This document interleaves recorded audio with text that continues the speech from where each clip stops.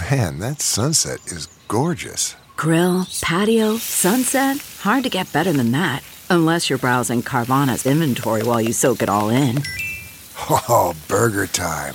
So sit back, get comfortable. Carvana's got thousands of cars under $20,000 just waiting for you. I could stay here forever. Carvana, where car buying meets comfort meets convenience. Download the app or visit Carvana.com today.